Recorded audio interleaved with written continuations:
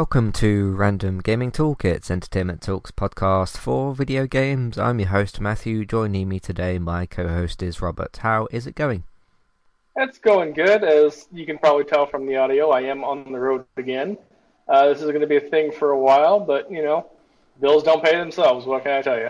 They don't. Yes, you have to do that. So, yeah, you sound about as good as you sounded last week, roughly. I remember when you first called me last week and your audio was like a bit weird, so it doesn't sound like that. It sounds decent. So, but there we go. What have you been playing in the last week or so? Mostly New World. Amazon did get their queue system fixed up so that you no longer wait 3-4 hours to get into the game. Still a bit slow on load, on the uptick. But once you get past that, it runs pretty smooth, actually. And there is an interesting game that David and I talked about yesterday on Geektown. He was nice enough to have me on again because yesterday was a government holiday, so I didn't have to work. It's called The Procession to Cavalry. It is a very bizarre game, heavily influenced by Monty Python and the Flying Circus. In fact, if it said made by them, I would not be at all surprised. You basically play as a character at the end of a Holy Crusade who was only in the Holy Crusade because she loved to murder. And so she's all bummed out that she doesn't get to murder until she finds out that the new leader, the person that he defeated to become the new king of the kingdom, got away, so she goes off to murder him. And you spend this whole time through this point-and-click adventure not being able to murder everything, and you get really bummed about it. In fact, the game actively punishes you if at any point you kill somebody. You have to start the game over. Oh, okay. What's that available on?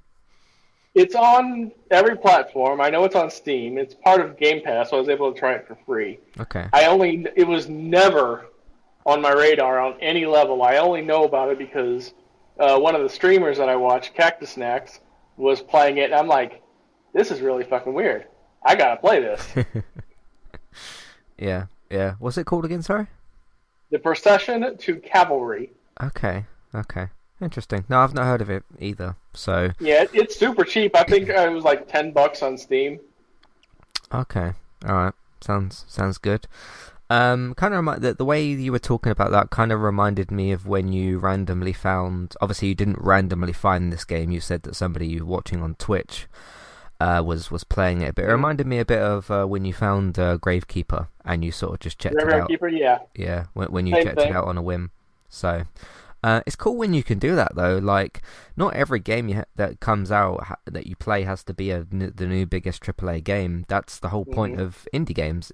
But the problem with finding indie games, because like to sort of compare to your Graveyard Keeper thing, mine would probably be Valiant Hearts, which I found through it was that month's Games with Gold, which was like years ago before I was even podcasting, and I remember watching a trailer for it, and I was like, oh, this looks kind of interesting. So it was sort of a similar situation where I'd like not known anything about the game, and then I played it, and I was kind of almost instantly sort of, this is really good.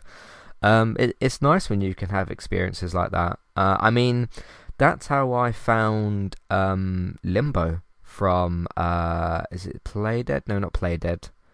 I can never remember the developer's name. It's something like that.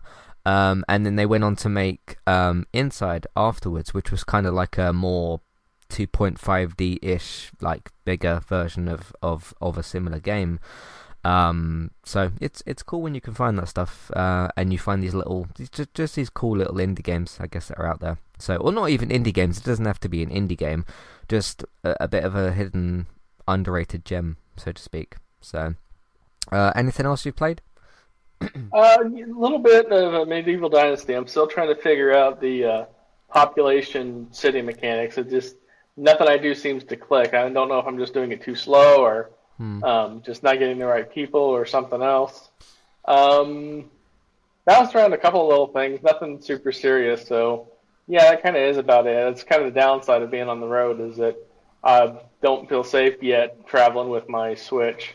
Right. The more I do it, depending on the city where I'm at, is really going to determine it, because the place that I went to last week as I mentioned on the podcast, I had 2 people I worked with and 2 parole officers say don't go outside at night. So that's always a good indicator that you're not in a safe area. Yeah, I suppose so. Yeah. I've played a bunch more of Psychonauts 2. I think last time I spoke, I was about, 5 hours-ish into the game. I'm going to go on a limb and say I'm at least 12 hours. I say 10 to 12, roughly. I don't know if there's a count somewhere in the game. I remember with the first game, whenever you saved a new save game, it would say, like, hey, this save is, like, this amount of time or whatever, but you don't manually save, or at least from not what I've found anyway, you don't manually save Psychonauts 2, so I have no idea how long I've played it for. I'm up to the point in the game where you're fixing Agent Kreller's brain, and there's 3 different things that you have to do to get to that point, which has been pretty good. A problem that I've had that's cropped up with the game, or not even really a problem, I see what they're trying to do with it in kind of an expansive way. I find sometimes once I've finished like a plot point on the game and I need to go to a different character to do the next thing, and you got the whole thing where you throw the little mini door, I can't remember what it's called, you throw that onto somebody's head and Raz can basically enter their mind, and that's where the whole major thing in the game comes into play. I find sometimes with the game that there's too many. It's a little bit too Inception-esque, where there's sort of like you jump into one thing, then you jump into another thing, then into another thing. Because the bit I just did was the musical part of it, which is where you try to get this little band back together, and you have to go off and find like 6 different band members, and I think you find them in pairs each. And there's these little sections that the game breaks itself into. I've finished it now. I'm onto the mail part of the mailroom part of the game, and you have to fix Kreller's mind in there. Because basically what you're trying to do at the moment, there's something, I don't want to get into spoilers, but there's something going on with the Psychonauts business, I suppose. And there's like some suspicions about what's going on. And you talk to a character, I can't say who because of spoilers, and then they recommend that you try to bring Agent Kreller back into the action, basically. And you have to go through 3 different things. One's a bowling alley, one's a hair salon, and one is the mailroom, to fix the 3 different versions of Kreller. And then I don't know what happens after that because I haven't got that far. But you need to do things like go to Auto Shop at some point to get a new brain for Nick, because he's like not got a brain and he's walking around literally mindless because he hasn't got one. I still think the best parts of the game, I mean, it's not just one good thing about Psychonauts. I mean, I think the characters are really interesting. I think the ideas within the game are really interesting. I think the dialogue and things are really interesting, like the things in this world that the characters talk about. And I think that both the platforming and the way it feels to navigate the platforming, so how good the gameplay feels, is some of its strong points. I did actually go into the accessibility options, and I can't remember exactly what it's called, but it's something to do with combat that you switch on, and most of your hits turn into 1 to 3 hit kills.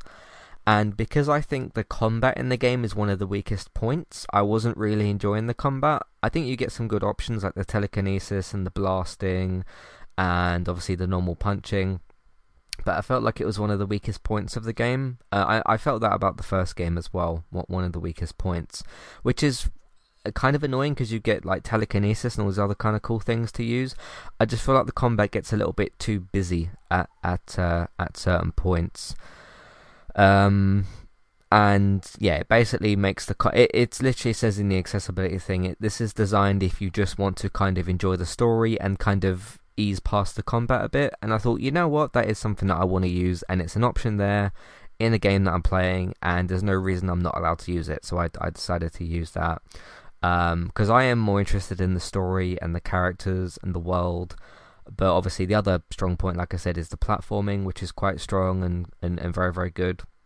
and there's lots of different interesting ideas within the platforming as well, and just the general feel of controlling Raz and making him jump around and how smooth all the animations and things are is really, really good. So have you got much... When was the last time you played Psychonauts 2? Because I remember you said that you were playing it. Yeah, I played it when it came out, and then other things just came out and it kind of fell by the wayside. So I do definitely need to get back into that. I do understand with the whole the combat thing that you were talking about, because I had the same thing with Jedi Order, where I was stuck on the last boss, and I already had the ending spoiled to me, so I didn't really care that much. So I just dropped it down into story mode to finish off that last boss fight, because I didn't want to go 3 saves back to collect a whole bunch of heal potion modules on random planets from random searchings, just so I could be in the fight a little bit longer. Yeah. So, but yeah, I'm getting through it. David has told me that the story took him about 20 something hours to do. So I'm trying to guess, like, based on what's going on in the story, how long it takes for that to get resolved, and then what could be after that. But I will say that, like, since I've changed to the easier combat, the game has gone better in terms of pacing. It's just that still within that storytelling, there's sometimes too many layers to get to the point, maybe. I don't know if it's even really a pacing issue, because the individual parts of those are a bit shorter. It's just that you're jumping from one thing to another to get to one point. Maybe it's more of a structural issue than a pacing issue. But still, I'm getting through it relatively well. So I don't want to say like relatively quickly, like I'm trying to rush through it, but I'm just enjoying the story, and I want it to keep going at a good pace, basically. So yeah, but that's roughly the point I'm up to with that. I've not really played much else. What else was the other thing? Still played some COD. It's the same kind of thing with that. I just remembered, actually, because it was so forgetful, the thing that I mentioned to you and David earlier this week, I was just trying to rack my brain to think of what else I'd played. Battlefield 2042. I sent you a message about it, didn't I? Not a very positive message. I can't remember if I tweeted out my thoughts on the game. I can't remember where I said what. Sometimes I lose track of where I say what I say and all that kind of thing. So Battlefield 2042, the beta came out. It was initially an open beta that you could only access with a code, which to me is more of a closed beta, but anyway. And then last week on Friday, so the week just gone, Friday morning, whenever it was, it opened a few days ago, the beta for about a day or so. Terrible. Absolutely terrible. Now, lots of people have pointed out lots of different issues, and they're all right about the different issues. There's animation issues, there are just general lag and glitch and bug issues, all that kind of stuff that you could have with the game. There's all kinds of like weird stuff going on with the game, and the game's supposed to be out, I think, next month or within a couple of weeks. And they did say that this is the part that confuses me a little bit. They said that this build of the game that they've put out as a beta is from a few months ago. If it's from a few months ago and you want us to test that, why don't you give us a bit of a newer version? Because then obviously we're gonna obviously critique more an older version of the game that's less finished than a newer version of the game. So if you have a newer version now of Battlefield from October 12th, I assume they've worked on it today or whenever they've worked on it, that version I'm going to assume is going to be in a better state than what we played. So I don't really quite get that. Now I want to say, before I say what I'm going to say in terms of my general big opinion on this on this beta, I've got quite a lot of experience when it comes to first person shooters. I was trying to think of today which other first person shooters games I've played and what I can kind of compare it to. So on and off for the last 11 years or so, I've played Call of Duty on and off. Like, I've skipped certain games, played most of the games in the series. I've played Titanfall 1 and 2, Apex Legends, Battlefield 3, 4 and 1, Battlefield Bad Company. I've played the Halo games, obviously. So like Halo 3, no, Halo 1, 2, 3, 4, and 5. I've played all of those. What else is a first-person shooter that I've played? That's quite a lot of games in of itself. That's at least like 10, 15 games or so. This is the worst first-person shooter game I've ever played. This is the worst gunplay I've ever experienced, and it felt like I was playing. I said this to you and David. It felt like I was playing a PS3 game at certain points. I could tell you within about 30 seconds, just from general movement and shooting, reloading, animations, that kind of stuff. If you drop me into playing any first-person shooter game, all I have to do is start turning around a bit and shooting and, trying to get a good feel of the gun and then reload it, see what the animation's like, see what it feels like to use a gun, because there isn't much more to a first-person shooter game than that type of movement.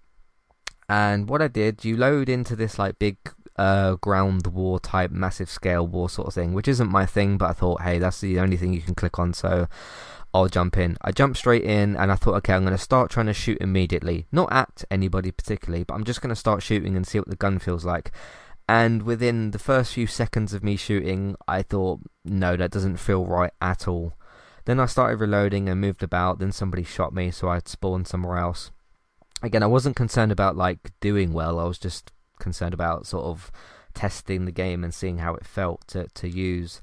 One of the really strange things about this game is because this has got these like tornado features and things like that, where like tornadoes can get activated, and obviously you need to get away from it.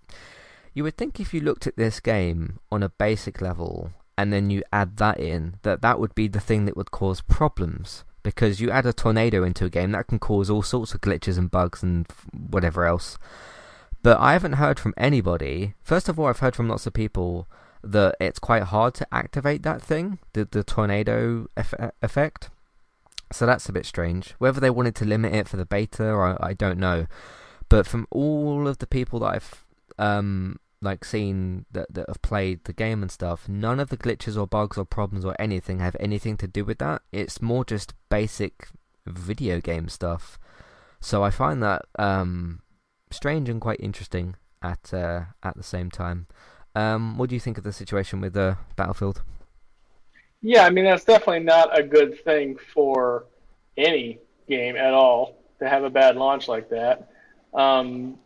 I'm not a first-person shooter, so I really wouldn't be able to comment on anything like that, but I trust your opinion on it. And if you said it was amateurish, then they really need to fix that, hopefully, before launch. Yeah, it was bad. There's certain actual PS3 and Xbox 360 games like Call of Duty Modern Warfare 2 and even like Call of Duty World at War that are better than this game. And when it comes out, I think they probably should delay it, definitely, given the feedback, not just from what I've said, but from what basically everybody has said, that this is just really rough, the state of this game. Now, if it comes out in this state, which I don't imagine it will, but we've seen things like that before, then yeah, I would look at an Xbox 360 game, PS3 game like Call of Duty Modern Warfare 2 and say, yeah, that's a better game than this game, because, well, it just feels better in every way, shape and form. So let's hope it doesn't launch in this state, because it's going to get slaughtered if it does. I mean, it's getting slaughtered already in terms of people's opinions on it, so we'll see. But it's not good. It's not good at all. Like I said, if you give me like 15 to 30 seconds in a first-person shooter game, I can tell you if it's a good game or not, because I have been playing different first-person shooters for quite a while. So, yeah, quite bad. The game also just doesn't like tell you anything, because I started testing other things. I was like, okay, how do I get a grenade out? I couldn't figure how to do that, and then like it said, press the right button to get this box out. I had no idea what the box was for. The game didn't tell me, and then I got shot again anyway. And then it had something else for the left button. I never got a chance to use that. So I don't know. The one new thing I found out about the game, which is kind of interesting, you can do sort of on the fly weapon modification, which is quite cool. But then if you put something like that into a game that doesn't really work properly, then what's the point? So yeah, we'll see how it goes for Battlefield, but it's not looking good.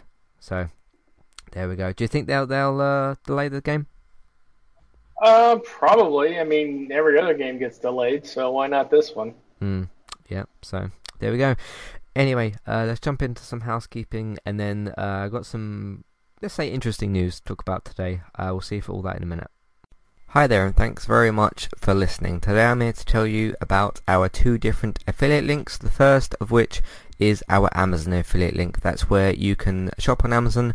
We can get a small cut of what you spend, but it won't cost you anything extra. So whether you're getting a gift for somebody else or treating yourself, or maybe both depending on the occasion, we can get a small cut of what you spend, but it won't cost you extra. You can find the link to our Amazon affiliate link in your show notes. The second affiliate link for today is our Kualu affiliate link. If you want to get started with a website and a domain name of your choice, you can simply sign up with Kualu using the link in the show notes. They also have a live chat support system that's in the bottom right hand corner as well. So if you need help with getting set up, Kualu will be able to help you with that as well. The links for both of these can be found in your show notes for Kualu and the Amazon affiliate link. If you would like to get the ad-free versions of Entertainment Talks podcast and support us along the way, you can simply sign up over on our Patreon page. You can sign up either as a creator or as a patron. There's no difference there for the time being, and you can get your ad-free podcasts over there. It's a great way to support us on Entertainment Talk and to get rid of the ads and get your ad-free podcasts. You can also support Entertainment Talk on Patreon at the $3 level tier. This gets you a chance to request a review from us of your favourite TV show or film, but it's 1 per month, so 1 TV show or film review per month. It's up to you which one you want to choose. We will watch a few episodes of the TV show that you choose, or of course if it's a film, we'll just watch that film and we will review that for you on that month. And then when it gets to the next month, you can request a new TV show or a film review of your choice. That's $3 level tier. That does also of course include your ad-free podcasts for the month as well. Thank you very much for listening and enjoy the rest of the show. Alright, so a couple of DC podcasts that we got. We got our CW Superheroes. All of our podcasts for Superman and Lois are now out, so that's up to Season 1, Episode 15 for that. Ted Lasso concluded its 2nd season on Apple TV+. It's renewed for a 3rd season and possibly final. Looks like it should be a final season, given how the 2nd season ended, and it was always intended to be a 3-season show. But the 2nd season finale for Ted Lasso has gone out. That's Season 2, Episode 12. That's on Apple TV+. We've also got some new podcasts for The Flash as well, so we're almost done with that and everything.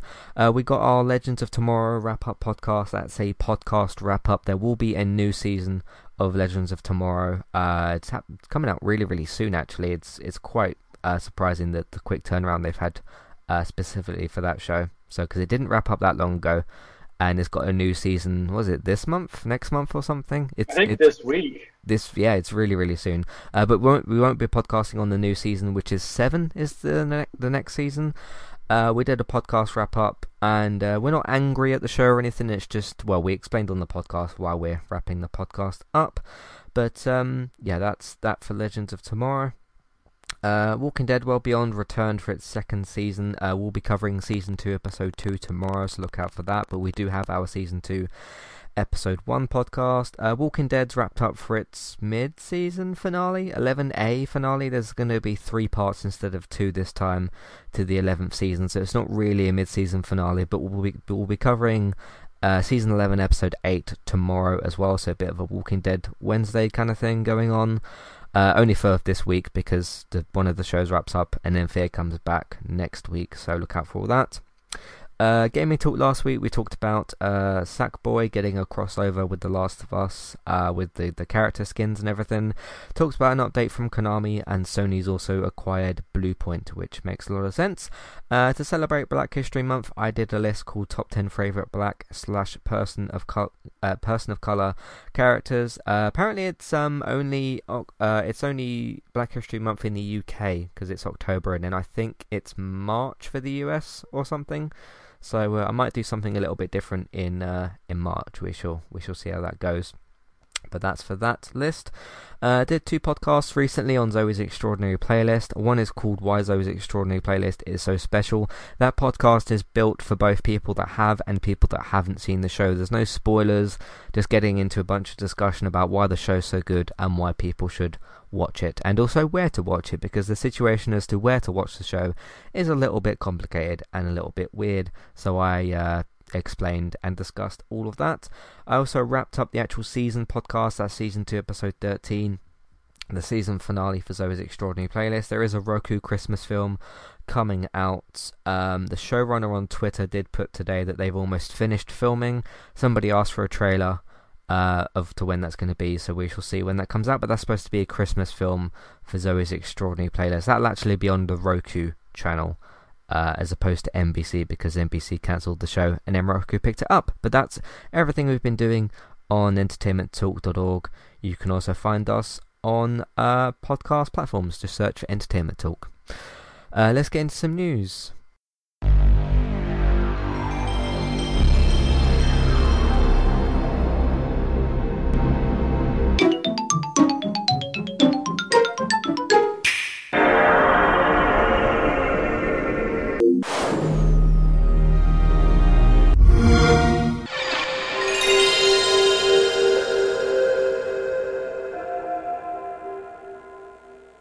Alright, I'll go on my things first. So as I said at the start, I've got one annoying stupid thing, one sad thing, one just normal update, and then one thing that's quite fun. So I'm going to go from the first thing I mentioned to the last thing, and I'll end my news section on a much more positive note. There isn't much to talk about with this first part, but the Avengers game, which we're bringing up again, not because I want to, but because there's new news for it. They're adding microtransaction XP boosters, which, if you rewind to E3 2019, I think, because it didn't have... did they have an E3 in 2020? I can't honestly remember. But whenever the last time was that we saw the Avengers game, the Square Enix conference at E3, I think it was 2019, because the game came out last year in September, so 2020. So it must have been like the year before or whatever. The one thing they did say in that press conference all that long time ago, they've now gone against their own words, which is that they said that there would be no paid or pay-to-win scenarios. So that turned out to be a lie, or not necessarily a lie at the time, but that was the situation they proposed then, which they've now changed. So if you want to call that a lie or something else, that's up to you. But they are adding microtransaction XP booster, which is the exact thing that they said that they weren't going to add, which is basically pay-to-win scenarios, which is where you can, yes, go into the store front for the game, and, well, as it says, you can use microtransactions to buy XP boosters, which is to level your character up quickly, which is a pay-to-win scenario.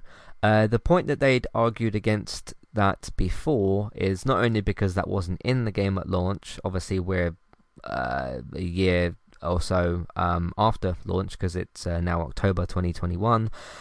The one thing they did say that they were going to have at launch, which was the microtransaction thing for the suits and everything that you get for the characters, but those are cosmetic microtransactions, which some people have still got an issue with, and if you want to have an issue with that, that's fine. But that's different to pay-to-win scenarios, which is what this is. So they've now got both in the game anyway. It keeps getting weirder, stupider, stranger for this game. This is quite a big mishandling of a video game for maybe the biggest IP in the world at the moment. With Marvel, obviously you could argue about like DC and Star Wars, which are the two other big ones I would say are there. But Marvel is a massive IP in this day and age, especially with the success of the MCU. Robert, what do you think of the further mishandling of this game and the IP? To be honest, I think it's pretty irrelevant at this point. Everybody that was going to play the game has already played it. Anybody that's not going to play the game, this is definitely not going to entice them to play the game. No. So it means nothing in this point. Yeah. But, yeah, it's interesting, because I was thinking the other day about Wolverine and Spider-Man 2, the upcoming games from Insomniac. And the question pops up now and again: which superhero would you like a video game for? And people have thoughts about, like, if you did an Iron Man game, or they already did do one. It was called Iron Man VR, and it was fantastic. But people come up with like Justice League, or the Avengers game, or a Flash game, or a Wonder Woman game. Avengers is one that I really, really wanted, and of course there is an Avengers game that exists. It's the one that we're talking about.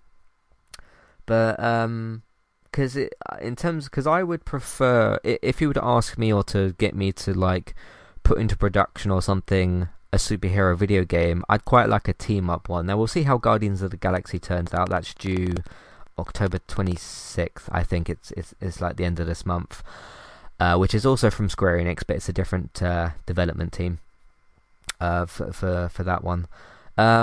But yeah, I'd always thought it would be more interesting maybe to have a team-up superhero video game as opposed to a solo one. That's not to say that we've had bad ones. Obviously, we've had the Batman games, which have been great, the Spider-Man games, which would be great, and I'm sure Insomniac will do a very good job with Wolverine as well. But yeah, I'd love like a Justice League game, or a let's just say better Avengers game, one that's much, much better. So yeah, it's just it's a bit of a shame. But would you? Let's say a Justice League game or a better Avengers game came out. Obviously, it'd be strange now to do a new Avengers game, given that this one's out. What would be your interest in? Like, what would you prefer? A team up game like that, or one that's like a solo Spider-Man type of game? Honestly, I think I'd like something along the lines of a solo Spider-Man. It doesn't have to specifically be Spider-Man. We've already gotten a good Spider-Man game, but something to where it's not so overpowered of a character. Somebody in that line of they've got powers, but they're nigh on unbeatable. And then just occasionally through their actions, they do interact with other Marvel characters. Yeah. So, I mean, we do have the Injustice games, which are like obviously the DC stories and stuff. Those are very, very good, but obviously those are fighting games, which are very different to these third-person, like sort of open world-ish. I mean, Avengers isn't really open world. Like Spider-Man's obviously open world, but Avengers is a bit more linear and whatnot. So, yeah, I know recently they had the Wakanda update out with the Black Panther character and everything. Spider-Man's supposed to be dropping before the end of the year, which is weird because Spider-Man was announced way before the Black Panther expansion was announced, but obviously they couldn't get the Spider-Man one out first, so we'll see if where the game goes from there. So I don't know. Let's talk about a bit of a, not necessarily like sad in terms of someone's died, but because we have talked about deaths of certain people on these podcasts before, but a bit of a sad situation in terms of EA's handling of a commentator in FIFA 22. So as I spoke about on this podcast probably 6-7 months ago, something like that, Alex Scott, who's a female commentator in the Premier League and probably other leagues as well, but I'd know her from like her Premier League sort of coverage and that sort of thing. She was added as a commentator for FIFA 22, which is out now. You can go and get it if you want to now. Of course, there's the additional sort of like features it's got on next-gen consoles, the hypermotion technology. By the way, don't bother buying FIFA 22 on Switch because it's the same game as FIFA 19. And FIFA, just for those of you that don't know, and this is almost a bit of like a warning, if you've got kids that got Switches or whatever and you want them to play a sports game or FIFA or something, FIFA 19, 20, 21 and 22 are the same game on Switch, the exact same game. There's a guy on IGN who does these 2-minute reviews of the new FIFA games on Switch, and he's basically said the same thing every year, which is this is the exact same game with updated rosters and like team kits and stuff and like new stadium names or whatever. But the gameplay, from what I understand, I haven't played it myself, but from what I understand, the gameplay of FIFA 19, 20, 21 and 22 on Nintendo Switch is the same game. So if you're looking to get somebody that you know, or you get it yourself for yourself or whatever, if you want to get a FIFA game for Switch, apparently you might as well just buy FIFA 19 because it's the same game and it will cost you hopefully less money. So anyway, FIFA 22 did, yes, add Alex Scott as a commentator. The first black and first female English commentator on the game, which is kind of a big breath of fresh air for the franchise and everything. She's not quite been added as a commentator in the way that you'd think. So I'm going to read this article. This is from thegamer.com, and this is published by somebody called Stacey Henley. I don't know who that actually is, but that's the person's name who wrote this. It says FIFA 22 is wasting Alex Scott, its first black and first female English commentator. It says Alex Scott is a breath of fresh air in modern football, but FIFA 22's commentary team is still two stale white men. That might seem like quite a statement, but because obviously that's from her female perspective, from my male perspective, she's right. Lee Dixon and Derek Ray, they've gotten a bit stale over the last couple of years, especially because I've jumped from FIFA 20 to 21 and I haven't heard many new lines from the two of them, which is really, really bad. I don't know if that's an EA thing or from them or whatever the case, but anyway, it says, yeah, Alex Scott is a breath of fresh air in modern football, but FIFA 22's commentary team is still two stale white men. Football fans love to complain about commentators. In some ways, we've got a point. BBC's top co-commentator right now is Jermaine Genius, who's terrible, while RTV's is Lee Dixon, so the same one who's on these FIFA games. Quite why, I have no idea. Dixon, so Lee Dixon, has thankfully been ditched in FIFA 22. But his replacement, Stuart Robson, who I'm not familiar with, is equally uninspiring, while main commentator Derek Ray continues to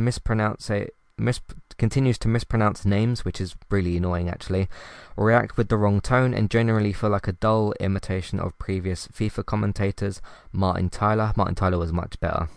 This year FIFA 22 added Alex Scott into the mix, but has done so in the most lackluster way possible. Even before the sexism, it was still a huge. I was never a huge fan of Andy Gray. I remember that incident. Basically, there was an incident about 5-6 years ago, maybe even longer ago than that. Andy Gray and there was another commentator. They thought their microphones were turned off, and it was something to do with like a female commentator or somebody like that. And they said, "Oh, women probably don't know the offside rule," but they thought their microphones were turned off, but they weren't. And they got fired for it, obviously, because that's a sexist comment. So even before the sexism, I was never a huge fan of Andy Gray. But for all the plonkers, let's add Mark Lawrence, Steve McMahon, and Robbie Savage to that pile too. I really don't like Robbie Savage at all. Plus, he played for the worst Premier League team of all time, Derby County. So there's that to add to it. I'm not saying he doesn't have football experience, but he talks a bit of nonsense sometimes. To add to that pile too, there's a lot of great ones whose work gets ignored. Emma Hayes, Gary Neville, who's a former Manchester United player, Pat Nevin, and Jamie Carragher. I love the back and forth between Jamie Carragher and Gary Neville. They're former Manchester United and Liverpool players, so obviously like rivals and stuff, but they're good like friends, and they have really good football conversations and things. So are insightful voices in the commentary box. Guy Mowbray, Alan Parry, Jonathan Pearce, and Darren Fletcher have fantastic ways of describing the beautiful game. It goes without saying that Ali McCoist and Clive Tilsley are a delight together. I recognise some of those names. Clive Tilsley I remember being quite good. Alex Scott marks a huge milestone for FIFA 22. Not only is she the first woman commentator, she's also the first black person to be commentating in it. And bearing in mind FIFA's been going for quite a long time. At least as far as the default English voiced cast goes, it's not just those factors though. Along with Micah Richards and the aforementioned Emma Hayes, Scott is part of the new wave of football pundits. They're more attuned to the modern game, more brought into the importance of tactical systems, and less likely to blame losses on a lack of passion and belief. In fairness, in real life she commentates rarely. Rather than describing the action blow by blow, so point by point, she's typically in the studio dissecting the action before and after the match. With her affable personality and camera-ready disposition, she's moved into presenting as well, taking a slightly less analytical position on Football Focus to be the face of the show, as well as leading the BBC's Olympics coverage, which I don't particularly watch, but she's on that as well. It shouldn't be a surprise that she's not a main commentator on FIFA 22, but it is a disappointment. Instead, so this is Alex's actual role, she's not a main commentator throughout the game. Instead, she's the goal commentator. This is a role that only appears in career mode, so you can't hear her voice, I think, anywhere else, because the reason she's in this game you wouldn't really hear in the other modes. This is a role that only appears in career mode, where commentary of your own game is disrupted to let you know Jesse has just put one past Burnley. I'll explain what this is in a second. Anna McAnally has done this job for the past few years. Not only is this a waste of Scott's talents, to only use her for a few lines per match in a single game mode, but her role seems to have been, for lack of a better word, nerfed.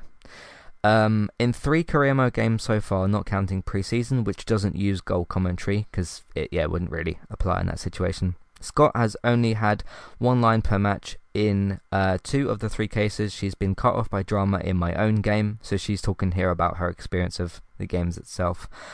She's been cut off by drama in my own game. Neither time did Derek Ray either throw it back to Scott or even summarise what she was saying.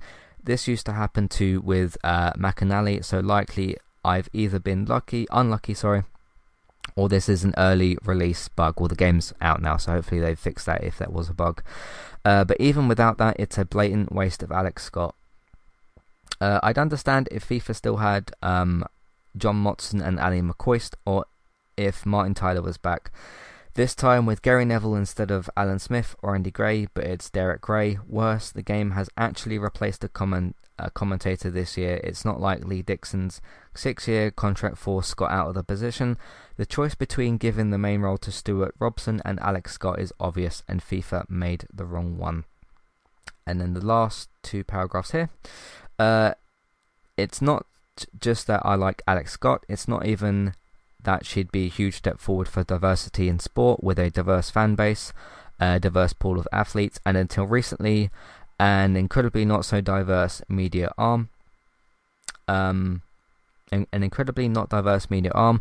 It's that she's so obviously the correct choice. Recently, when Scott was hosting the Olympics, which again I didn't see for myself, she was criticised by Lord Digby Jones, I have no idea who that is, a privately educated peer, for her accent.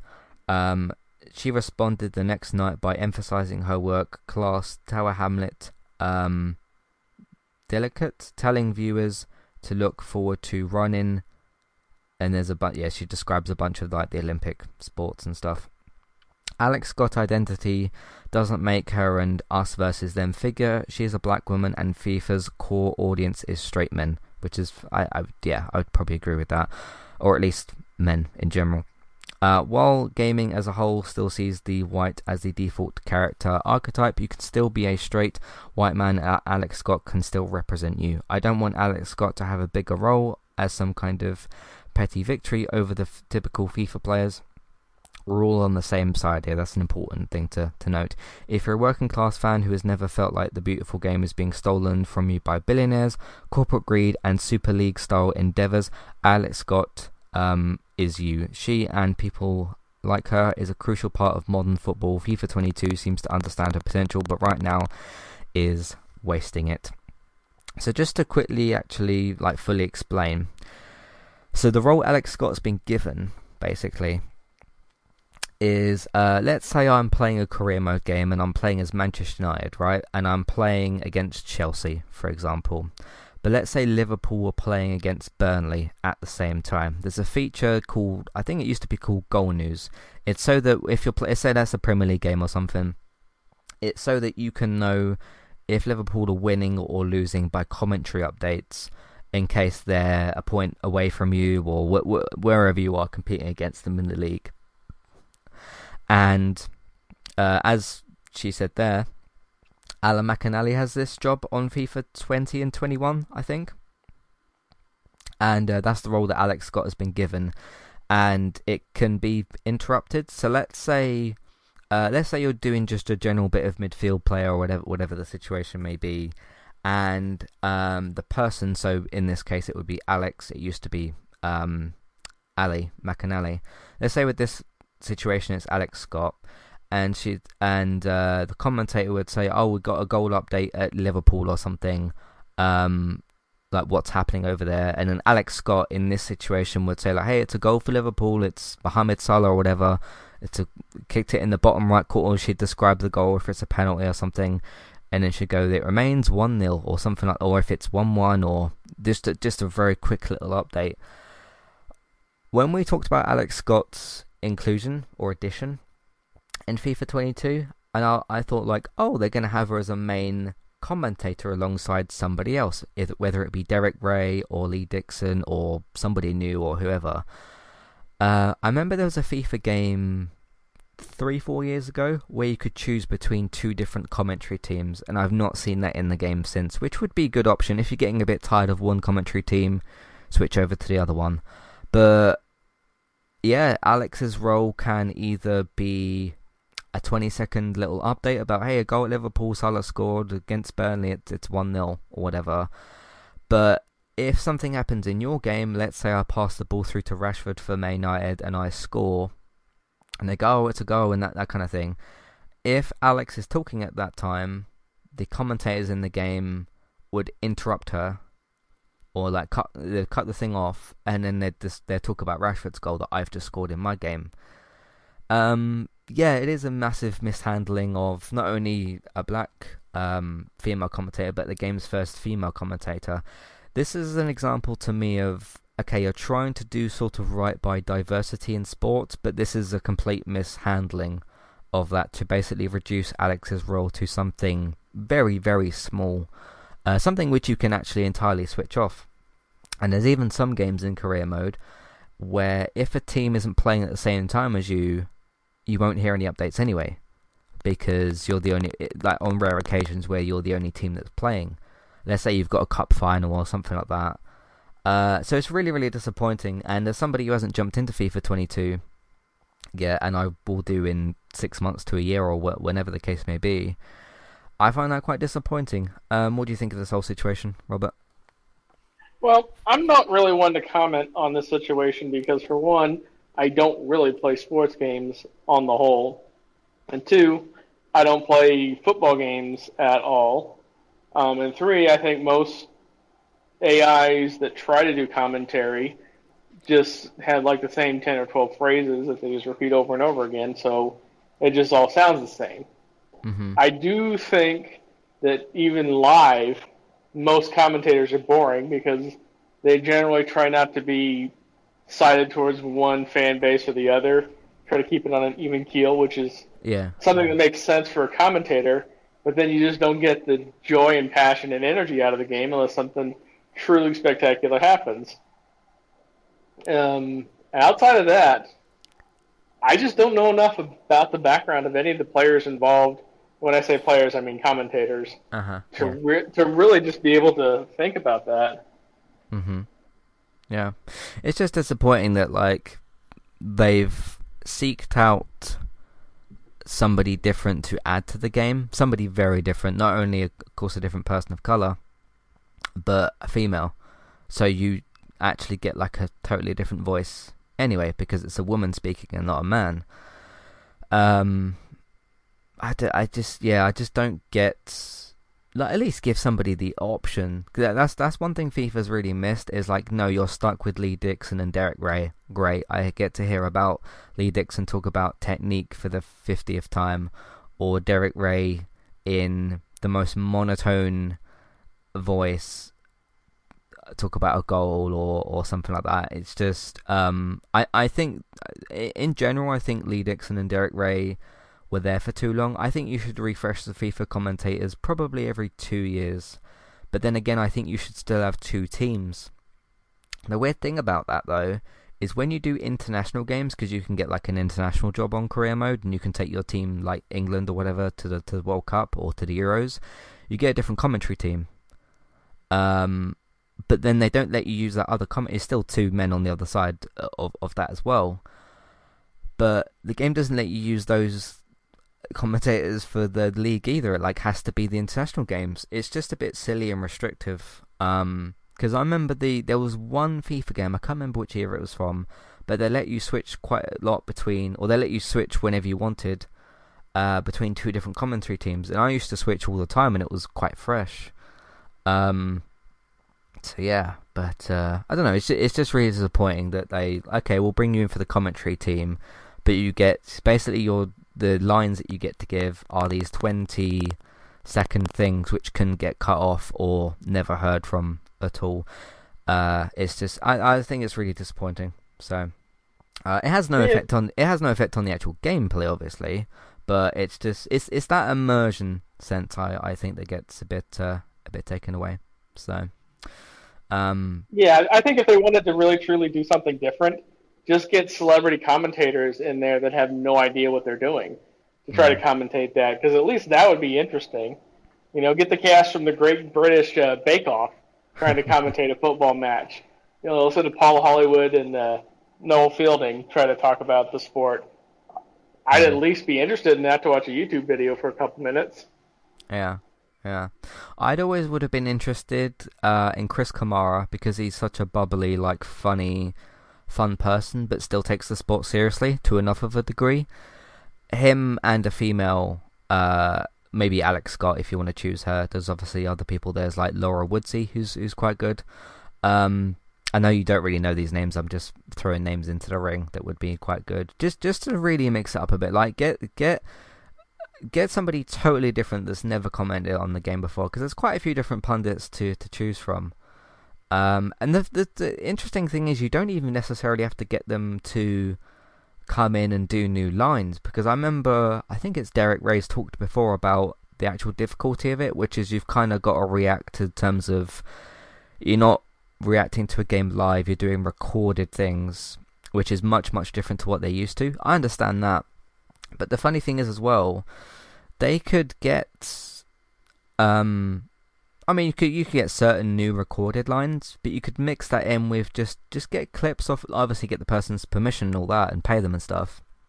Get clips of people talking off of YouTube and commentators like that, and it'd be a bit of an editing process, but it would be a way that you could do it. Because I'm sure certain commentators before have commented on Rashford scored a goal or Lukaku scored a goal, so those lines are already probably out there. So it doesn't have to always be, and those would be a bit different as well, because those would be lines that have been recorded in real time, so they'd have a slightly different sort of tone and stuff to it. So I don't know. There's just lots of options they could do, and they haven't really done quite the right thing here, I think. So. Hit random pubs and just kidnap fans from different teams, get them liquored up, and then throw them in a recording booth and see what happens. Yeah. But yeah, it's, even with the suggestions you're making, there's lots of different things they could do. So, yeah. Let's move on from that and talk about Agent. Agent, for those of you who might not know, because I kind of forgot this game existed, and it's not coming out now anyway. Agent was a PS3 game developed by Rockstar. Of course, the developer, I don't really need to explain who Rockstar are, so I'm not going to do that. But they put a little update on their website, this sort of back-end thing in terms of their catalogue and that kind of stuff. And Agent was noticed to get removed from Rockstar's website. This was supposed to be a game that came out on PS3. Obviously, we heard nothing about it, I think, throughout the entire Xbox One, PS4 generation. Now we're obviously into the Xbox Series X, PS5 generation. I don't remember hearing much, if anything, about this game. It was obviously going to be called Agent, and it was a Rockstar game. That's as much as I ever knew about this game. I don't know if any more was ever revealed about it. But it's not coming out. We don't really know what took so long in terms of why this game took so long to get some sort of update, whether it was going to be the game was going forward, or the game's cancelled, or the game's stuck in development hell, or anything like that. It just went really, really quiet and really dead for a very, very long time. And it's now been removed from Rockstar's website. Do you remember anything about this game at all? Agent on PS3? I don't know if it was supposed to be an exclusive, but it was a PS3 game from Rockstar. Doesn't ring any bells. No. Which is, it doesn't surprise me that you've said that. I kind of, now and again, I'd hear on different podcasts, like, maybe the Sacred Symbols one, they talk about Agent, and there was even certain videos sometimes, like from E3 predictions that I'd watch, and people would say, hey, Rockstar's going to bring Agent back, like, as a prediction. But no. I suppose on the good side of this, that there wasn't anything particular to be excited for, because nobody seemed to know what this game really was. So it's not like, oh, I saw this part of this game and I'm really excited for it, of like, oh, this gameplay section looks good, or this character looks cool, or this setting is good. So there was nothing really attached to it per se. I wonder kind of what happened here, because, I mean, Rockstar's noted for obviously their GTA games as obviously their biggest ones. They've done the Bully games, they've done the LA Noire games. Those are just a few of them. But Agent was one that really just came and went, and nobody really talked about it after that. So what do you think kind of happened here? I'm sure it's like anything else that just got stuck in development hell, and then they just ran the numbers and decided that they weren't going to make their money back on it, and they just decided to cut loose. Yeah, could be. So, anyway, there's really not much else to talk about with that, because we don't have much other information. But Agent isn't coming out, for those of you who wanted the game. It's not coming out. So, but a big positive update from Rockstar. This was leaked a few weeks to a month ago roughly, and we did talk about it at the time. It's now been confirmed: GTA 3, Vice City, and San Andreas. So they're called the GTA trilogy. I wouldn't really call them that, but it is a trilogy of GTA games. But 3, Vice City, and San Andreas remasters are confirmed. They're going to be launching in 2021, which I'm quite happy about actually, with a mobile version launching in 2022. I would not want to play Grand Theft Auto or any third-person game on a phone. I tried it with Fortnite, and my one issue with playing any third-person games on a phone is, okay, if you're going to hold your phone, let's say landscape-wise, which you probably would do for a game like that, and use your two thumbs, how many different controls are there for a third-person, not just shooting game or action, third-person game in general? Especially with something like GTA, where you're going to be getting in and out of cars, swapping weapons, shooting, jumping, running, all sorts of different actions that you're going to be doing. If you're holding your phone in landscape, you're probably using it with two thumbs, right? That's a lot of buttons to be pressing with two thumbs.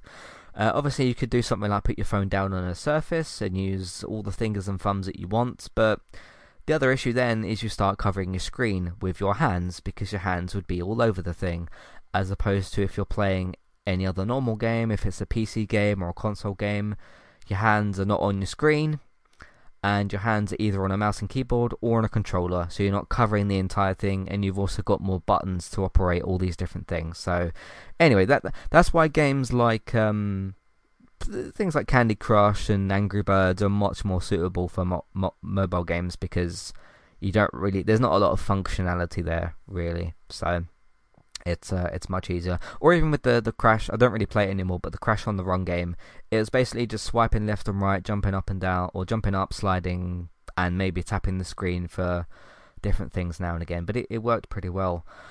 I'm very, very happy about this. As somebody who's been praising remasters of games since roughly 2017's Crash Bandicoot, we've had lots and lots of remasters of 90s video games. Crash, Spyro, Tony Hawk, Medieval, Final Fantasy, the list goes on and on. Obviously, the three big missing ones are Tomb Raider, Silent Hill, and Metal Gear, but those are a different thing for a different time. But yeah, this is just more remasters of not necessarily 90s games, but I think these are all PS2 games, aren't they? GTA San Andreas is, I think these are all PS3 games, yeah. PS2 games, sorry. So slightly later on in the PlayStation life cycle than those 90s PS1 games, but this to me again is about the preservation of video games and making games more accessible for people that don't want to go out and buy a PS1 or a PS2 and buy a physical copy of GTA or whatever you want to get, which is going to cost you quite a bit of money. This is a situation where most people have got PS4s. Most people that play like modern games and things have maybe got PCs or PS4s, PS5s, Xboxes, those kinds of things. And it's simply a case where you'll get a remastered version of a game on the console that you're using. So it's really as simple as that to me. But yeah, what do you think of this being confirmed now?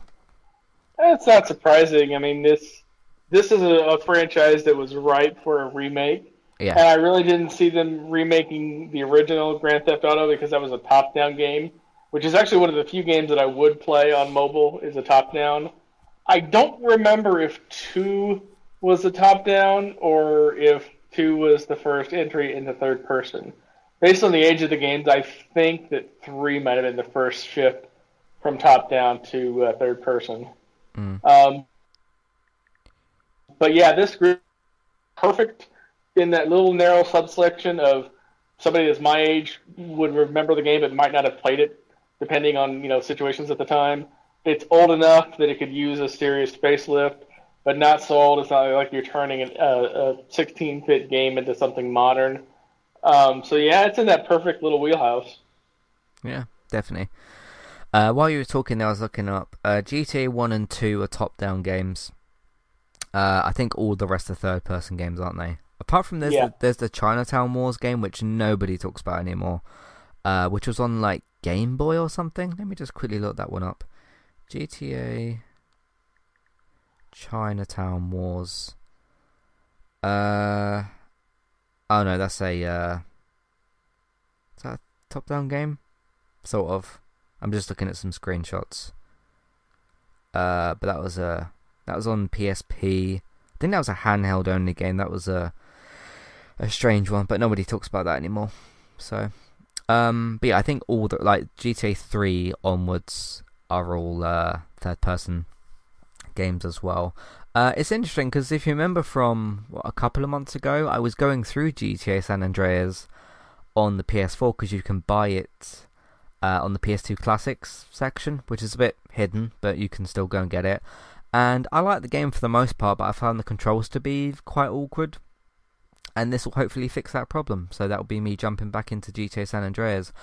I've played very, very, very little of Vice City. I've played like a sample portion of that I remember.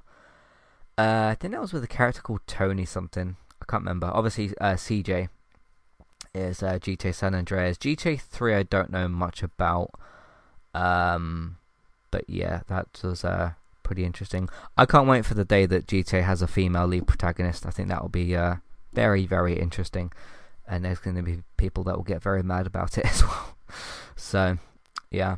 But yeah, I really like the GTA games. I've played 4 and 5.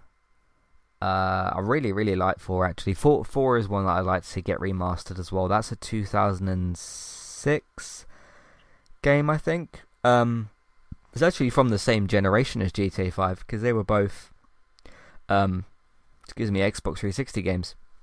But most people look at GTA 5 now and it's on PS3, 4 and 5, but you wouldn't look at GTA 5 and go, oh, that's a PS3 game. But it's from the same generation as GTA 4. So, it was at the very end of the generation. Yeah, it was like just before the end of that cycle. But no, GTA 4 I'd like to get. That would be quite a nostalgia thing for me, GTA 4. Because I have a little bit of nostalgia for San Andreas. Vice City and 3 would be like fresh experiences to me, pretty much. What about you? What's your kind of history with GTA? Have you played many of them? I've played a bit of 4. Never clicked with me. I really wanted to like 5, but the story just never clicked with me either. I think it's just because you're bouncing between 3 main protagonists. I did more of the online once that stabilized and became a good thing, just because they had no rules, and so everything could be wacky. So you could get flying cars and cars with rocket jet boosters, and then a parachute to float down, and stunt races, and all kinds of wackiness. Yeah. There is a bit of controversy. Well, if you talk about anything on the internet, it's controversial.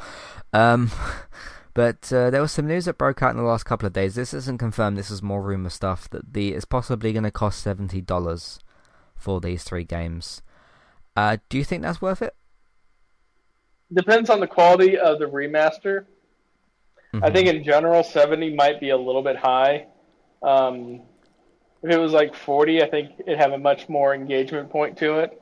Mm. Because 70, that's a brand new game. That's 70. That's a game coming out like right now for the next gen Yeah, yeah. systems. Hmm.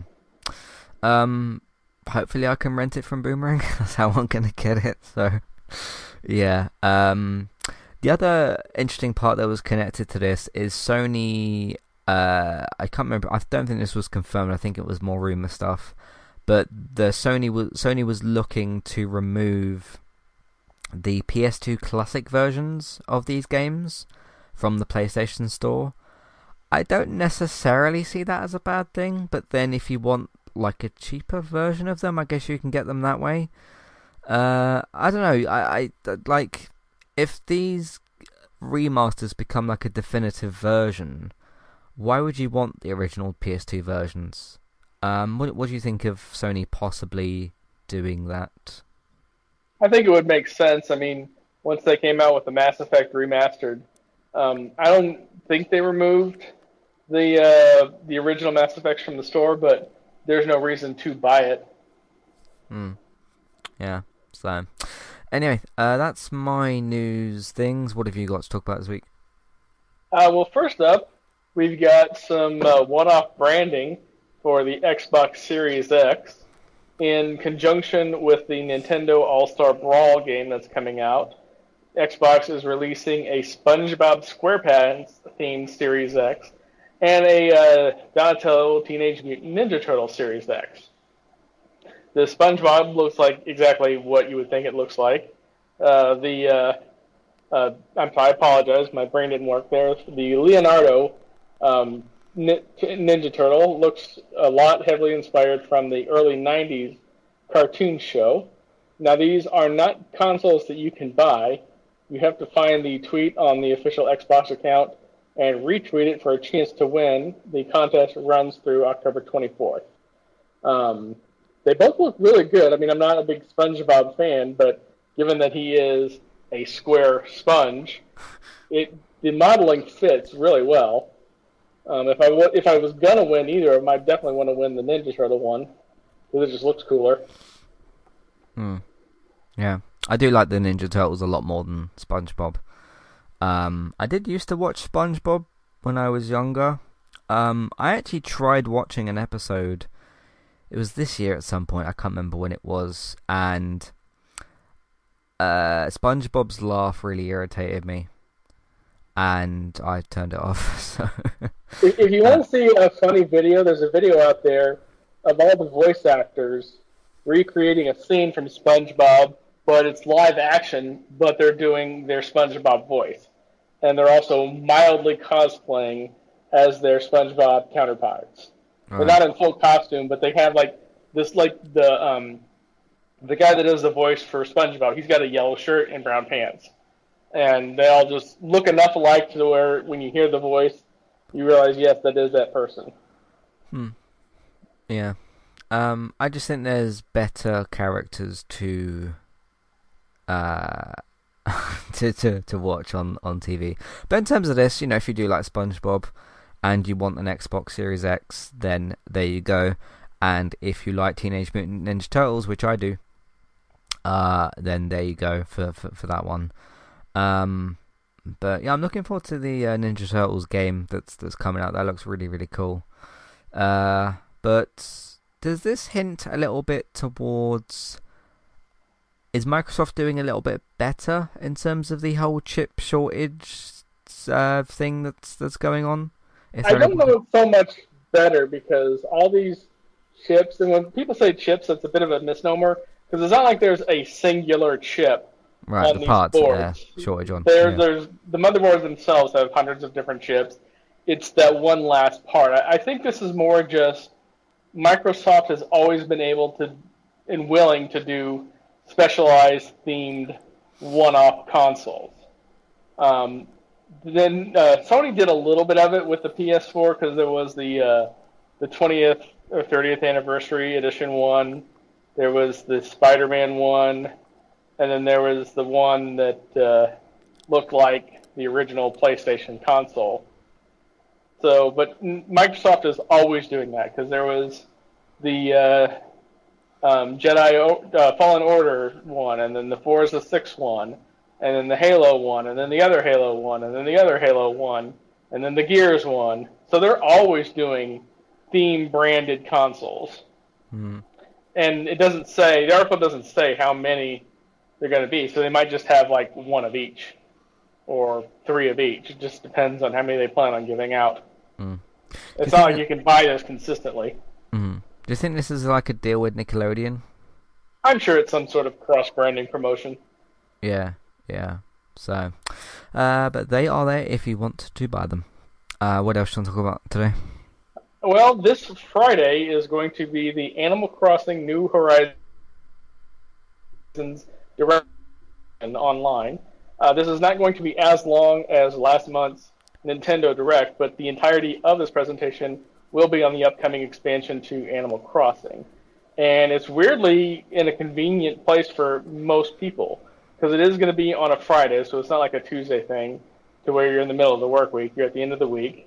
It's going to be 10 a.m. Eastern, which is going to put it at 3 p.m. British time. So again, fairly convenient. You're going to see stuff from, it's going to be on YouTube and Twitch. I'm sure there's going to be breakdowns on it. So it's just, I know several people that are huge fans of Animal Crossing, and getting this big of an update to where it justifies its own individual, unique direct message is kind of cool. Yeah, it's pretty good. That they're doing more with Animal Crossing, which I wonder how many copies it sold by this point. I think the last it is literally the best-selling game on the Switch. Yeah, it actually outpaced. It was 15 million the last time we heard, but that was a long time ago. So I'm kind of wondering if it was a game I'd like.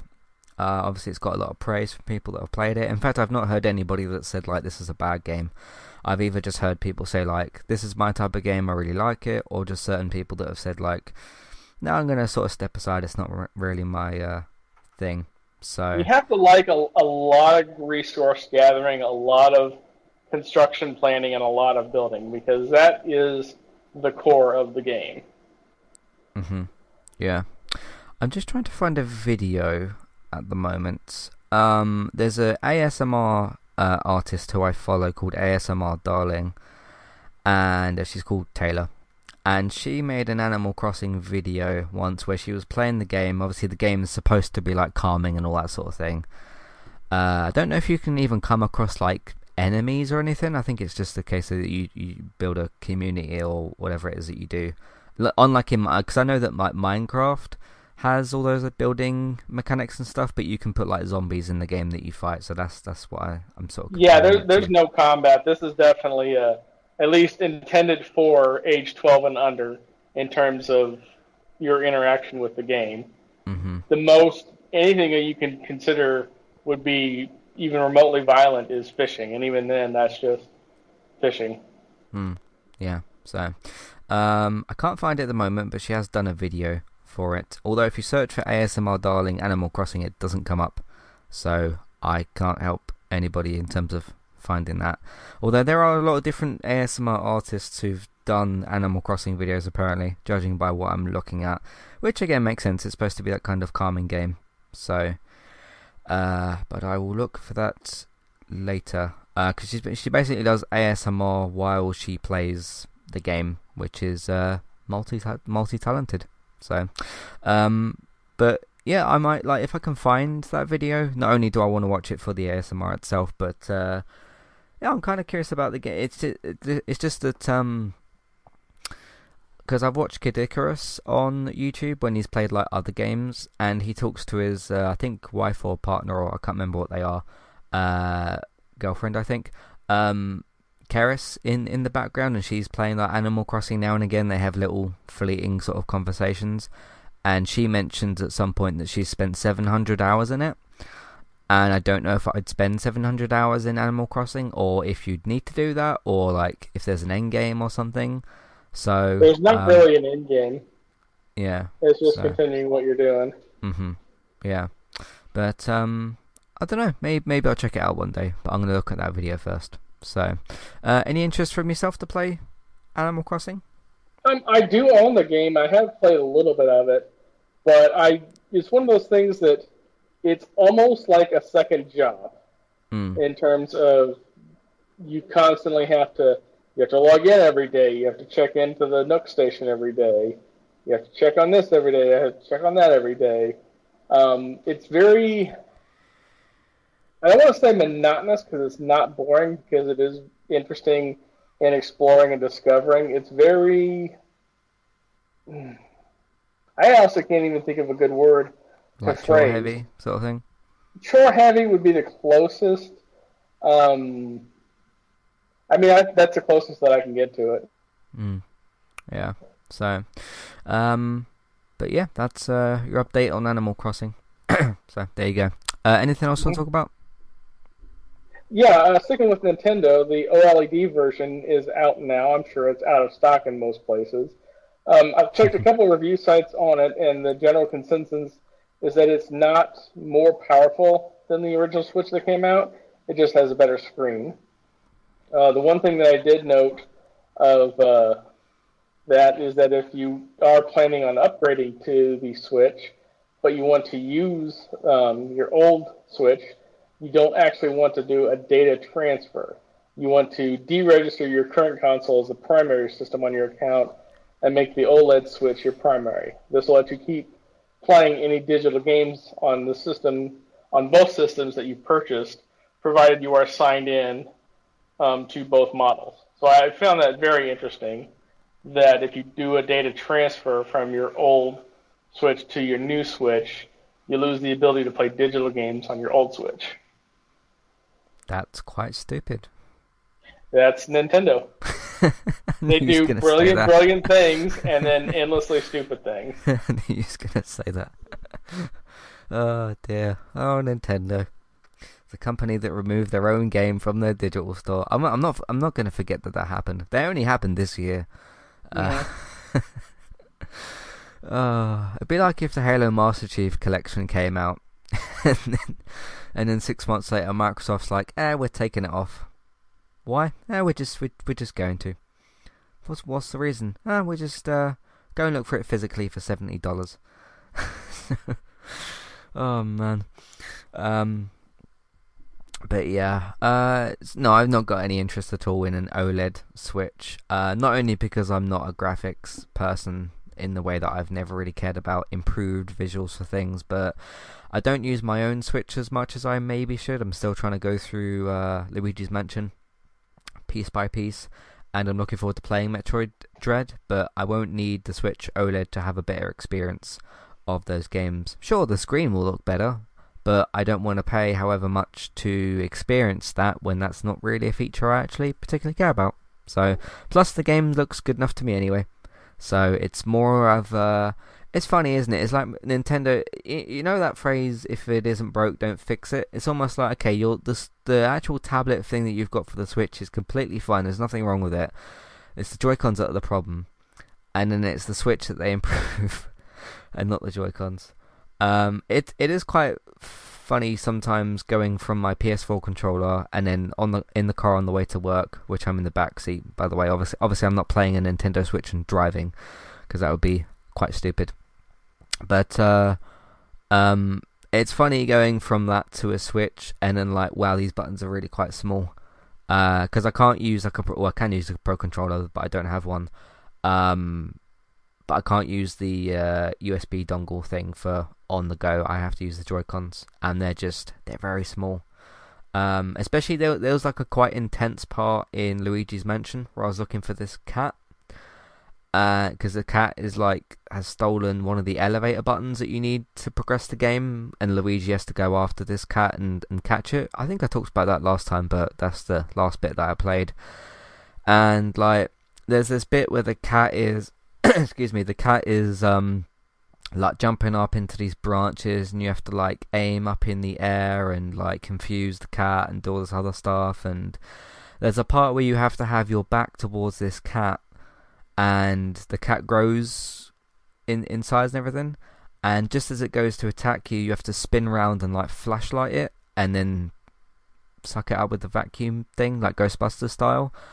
And the amount of times that the Joy-Con analog sticks let me down, and just it was pretty bad. So, but if you want a better screen, then that option is there for you. So, thankfully, it's not overly more expensive than the base model. It's only $50 more US. Okay. I did see a review from somewhere that was like, "Oh, this is not when is the Switch Pro coming out?" Which told me what I needed to know. So yeah. All right, what else do you want to talk about? Well, the last thing I have to talk about, we're not going to spend too much time on, because if you're at all even remotely clicked into the video game world, you have been hearing about this for almost the past week, and that is, of course, the Twitch hack.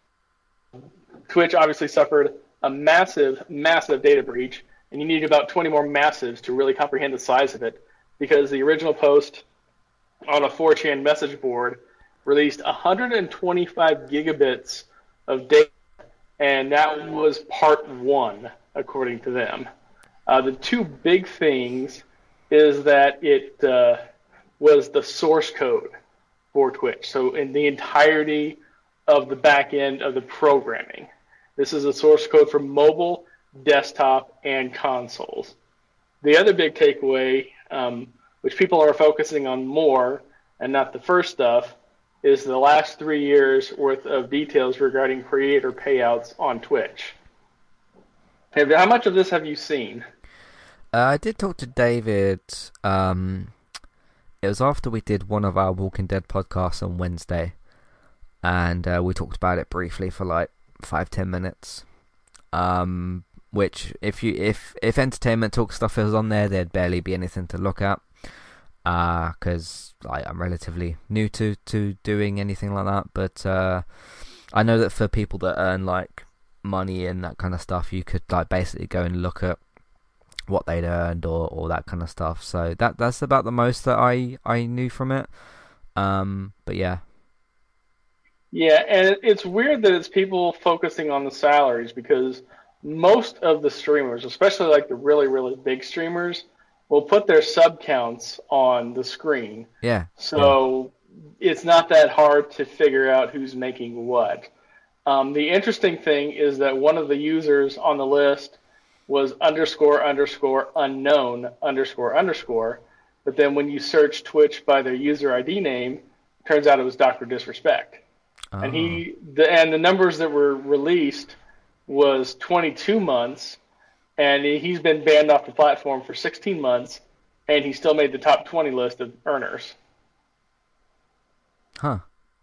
So that is interesting in and of itself, because it does show how much money he was making for the platform. Because if you do a $5 sub, the streamer only gets $2.50 of it. Now, the article that I'm reading does say that the leak, from what they've been able to read through, does not appear to include password and or address information on Twitch users, but that doesn't mean that information hasn't been compromised. And you got to figure, if they've got source code, they've got your account info. Yeah. And again, this is all, according to the poster, this is only part one.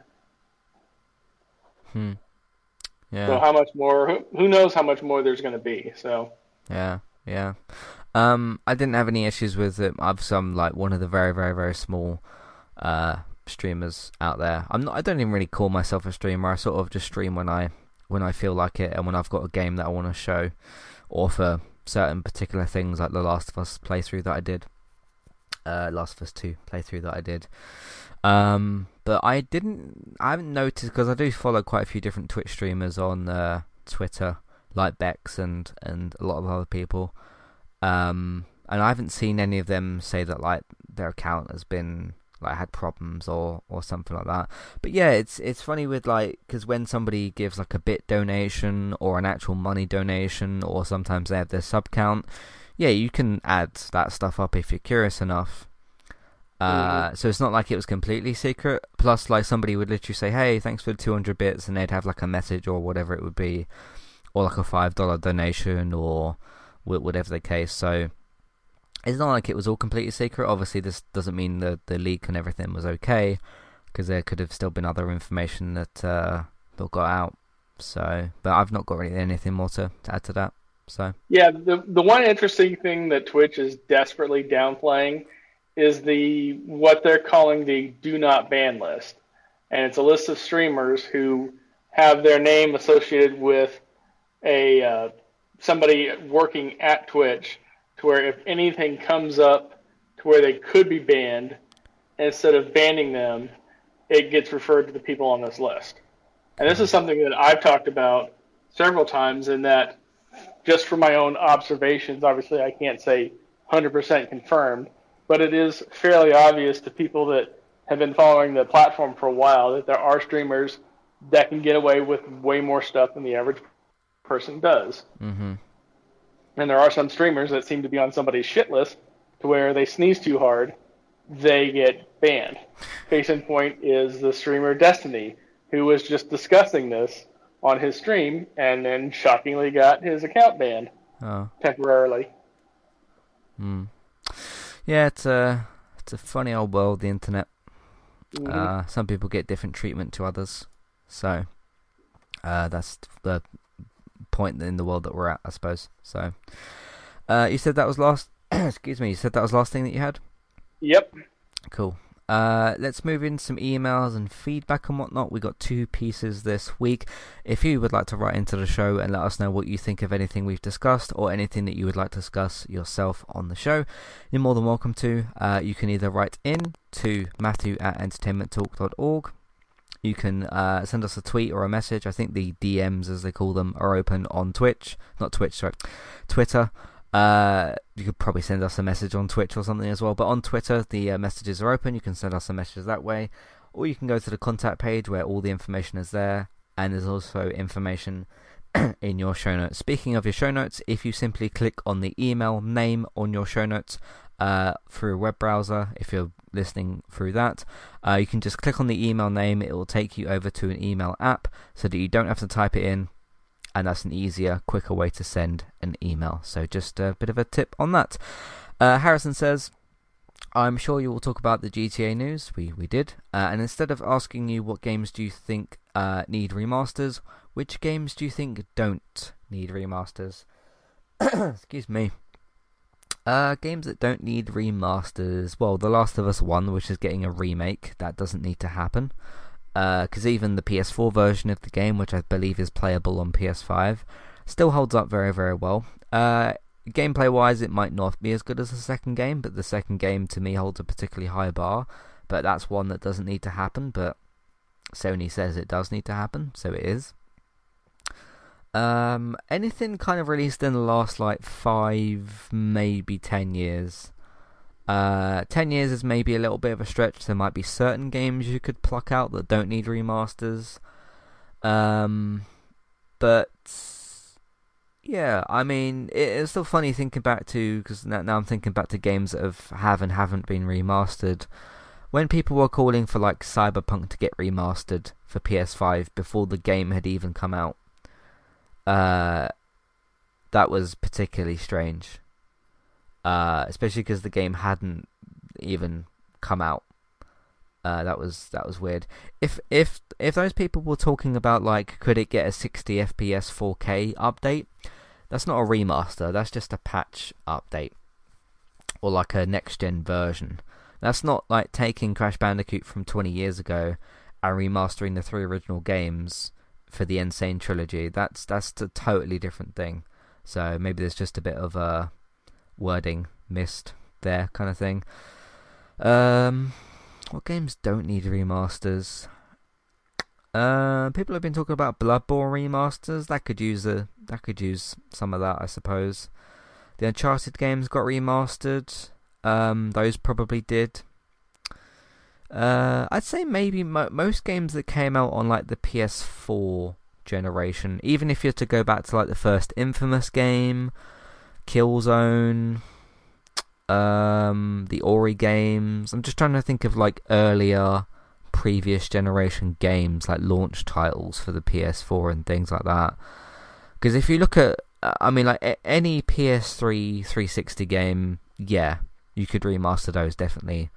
Like a GTA 4 or COD Modern Warfare 2, which I know has had the campaign remastered, but the multiplayer would be cool to do that for. But yeah, any game from the start, so basically 2013 onwards, I would say, give or take, I don't think really needs remasters. And again, if you're talking about those games being played at a higher resolution and frame rate, to me that's not a remaster. So if you do want to take something like Infamous, what's it called, Second Son, the PS4 launch game, if you want to take that and Sony wants to say like, hey, we're going to re-release this game on PS5, cheaper price or whatever, for those of you that didn't have it, like do the free upgrade cross-gen thing, but it's, hey, we're not remastering it, we're just giving it, the patch thing, the 4K 60 FPS or 1080p for whatever you want to do, frame rates and that sort of thing. That is fine to do for those games, I think. Obviously, if you're talking about newer games, so like Ghost of Tsushima, Last of Us 2, things like Animal Crossing, you don't need to do anything to those games. Something like Cyberpunk, yeah, obviously that game needs a fair bit of work still, but it's surprisingly good considering the state that it's in. Cyberpunk is the one game I can look at as kind of an anomaly, as to this game should this game should be a lot better, and more features I would still maintain just weren't added to the game because the development cycle was cut short, I think. But the game that actually got released, at least now, if you get a bit lucky with the glitches and bugs, is a pretty good game. It's a game that I really had a good time with. But you could still look at certain issues of that game, and if you were to call something like Cyberpunk a bad game, I wouldn't necessarily disagree with you. That's like the one exception I can look at that's really in a weird particular state, where it's not as good as it should have been, or it's not as good as it could have been, sorry, and there's things that need to be added to that game, but it's still in a pretty good playable state. And I can't think of really any other games I could really say that for necessarily. I mean, things like Battlefield that I mentioned earlier, it's not actually been released yet, so they could delay it and improve it and release it. But yeah, any games to you that like don't need remastering? Obviously not games from like last year that I mentioned, but what sort of time frame would you put on that?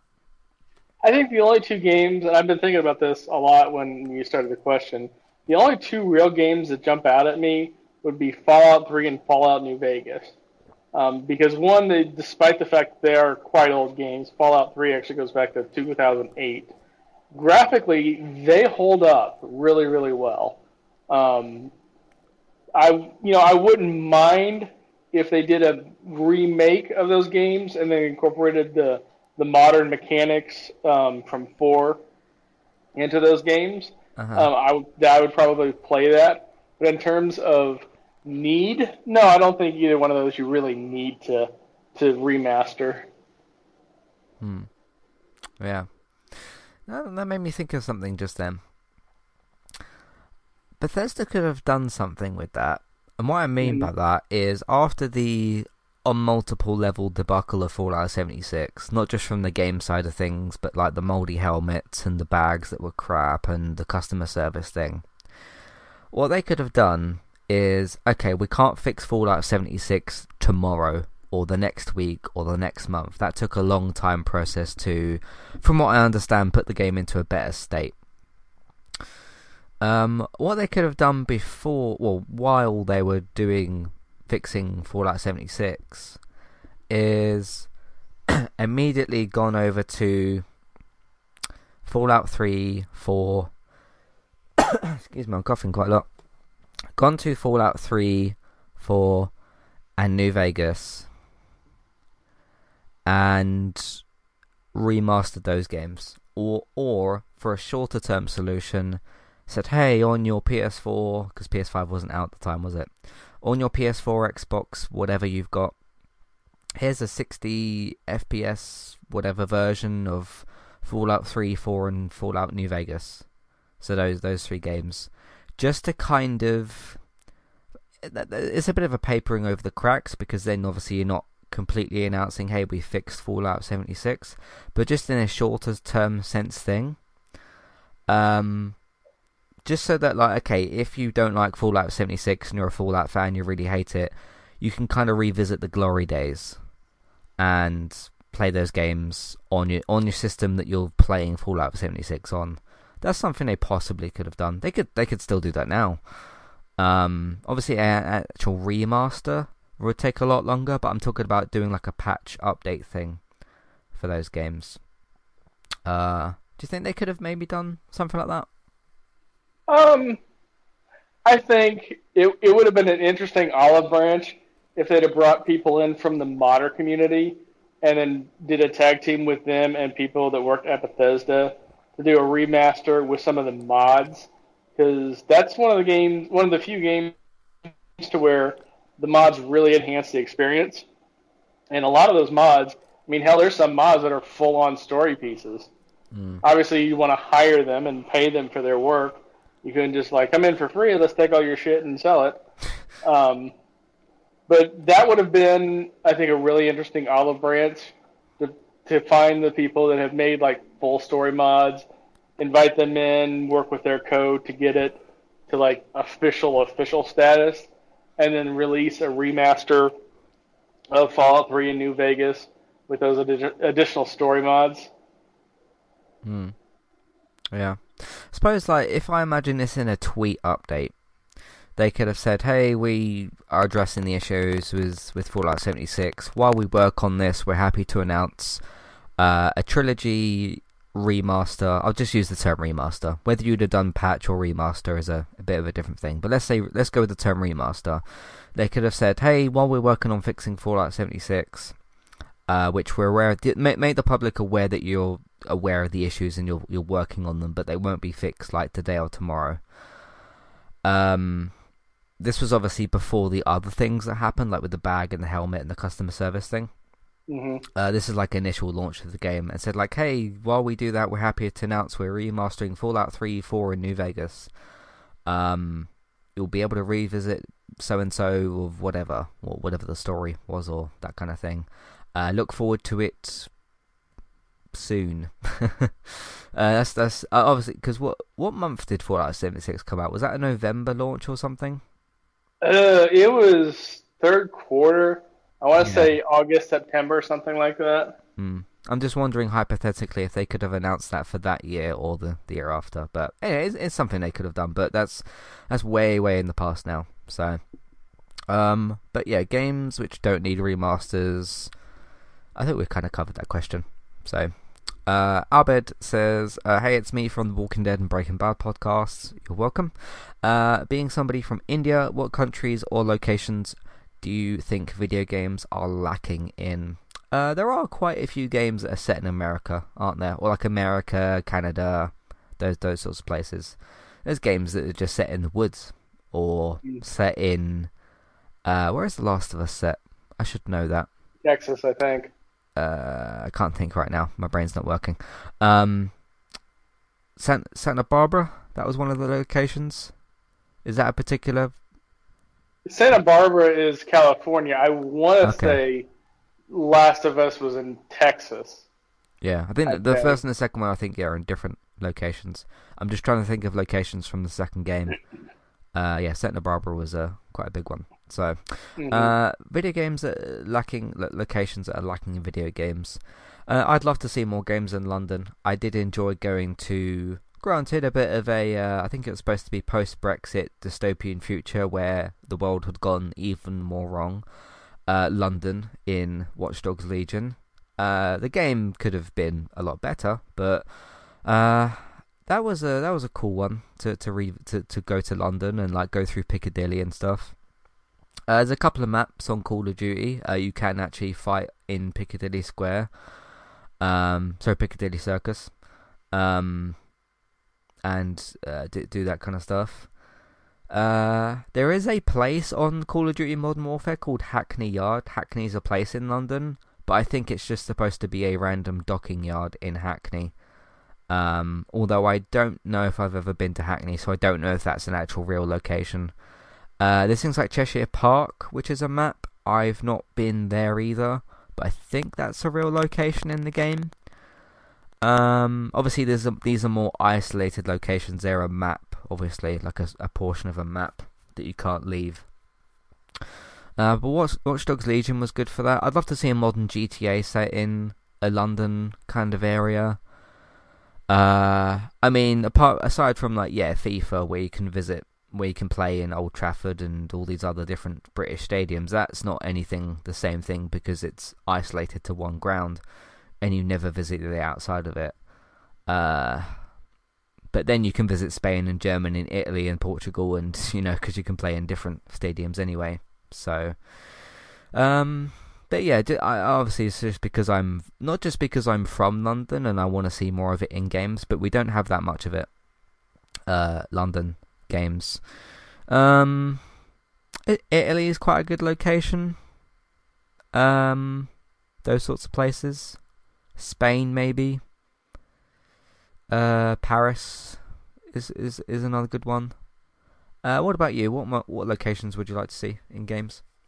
I think Brazil would be an interesting choice, especially given how unbelievably restricted their video game market is. They don't get anything even remotely new, hardly ever. Plus, it has a very, very diverse ecosystem in terms of modern cities versus rural areas and mountains and forests and whatnot. So I think, depending on the genre of the game, you could have a lot of interesting stuff there. India, actually, I would like something just, fairly representative out of there, just so it would be, something that would be cool. Is like, oh, I learned something. Not, oh, that was terrible. Maybe Russia, just because also that's a country with a really long history, and I'm sure something cool could be made in an area around there. Yeah. If you want the character to die, you go to China, because it's like a terrible country. If you're playing a game where you're controlling a dog, you definitely don't want it to be set in China, because they don't get treated like pets. Let's just say that. Although the US does take up 80% of games, I'd say. I know that's a high percentage. I do like a lot of game studios over here, so yeah. I do like going to the White House in certain games. Like I remember, as a Splinter Cell game, you can go to the White House.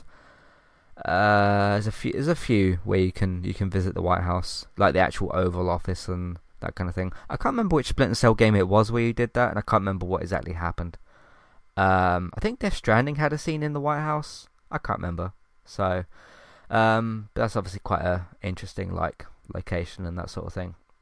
But yeah, mainly the UK, just because I'd like to see my own country in more games, and not even just London, but like Manchester and like lots of different places as well.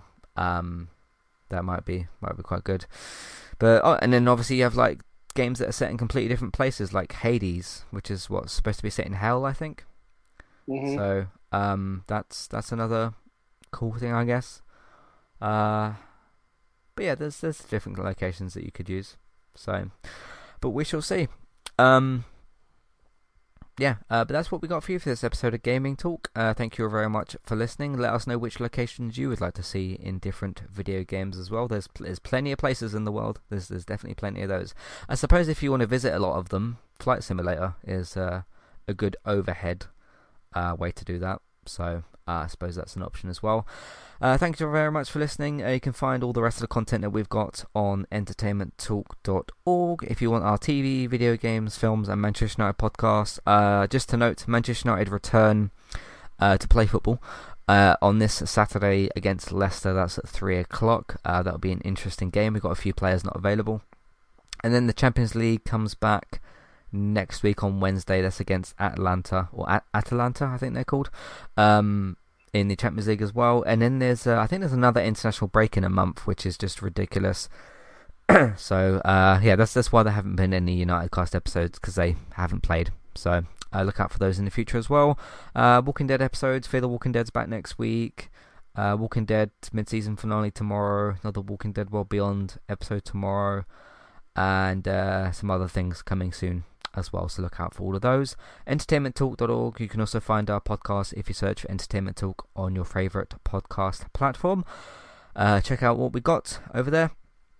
If you want to support the podcast in other ways, you can tell other people that you know about the content that we've got. Let them know what we do and where they can find it. Website, podcast platforms, just tell them to go to those places. Social media, you can share the episodes around on Facebook, Twitter, whatever platforms you like to use. You can share them around on there. So that's great to do as well. Patreon. If you want to participate in that, you can check out the $1 and $3 level tiers. Ad-free podcast and review options for all of those. For your TV and your film news ads, as Robert mentioned this week, you can go listen to Geek Town Radio. That comes out on Tuesdays. It is Tuesday right now, and the new episode is out to be listened to. I did notice it came out a few hours ago, so check out that. That's run by David. That's geektown.co.uk and Geek Town Radio. You can get that in weekly podcast format by listening to Geek Town Radio on Tuesdays. Bex is streaming very regularly over on Twitch. Trista Bytes, Trista Bytes. Go and give her a follow over there. And you can also find me now and again on Twitch, eTalkUK, for all my different streams. And if you miss any of them, you can find them archived later on YouTube, Entertainment Talk Plays. Thanks for listening, and I'll see you next time. Goodbye. Goodbye.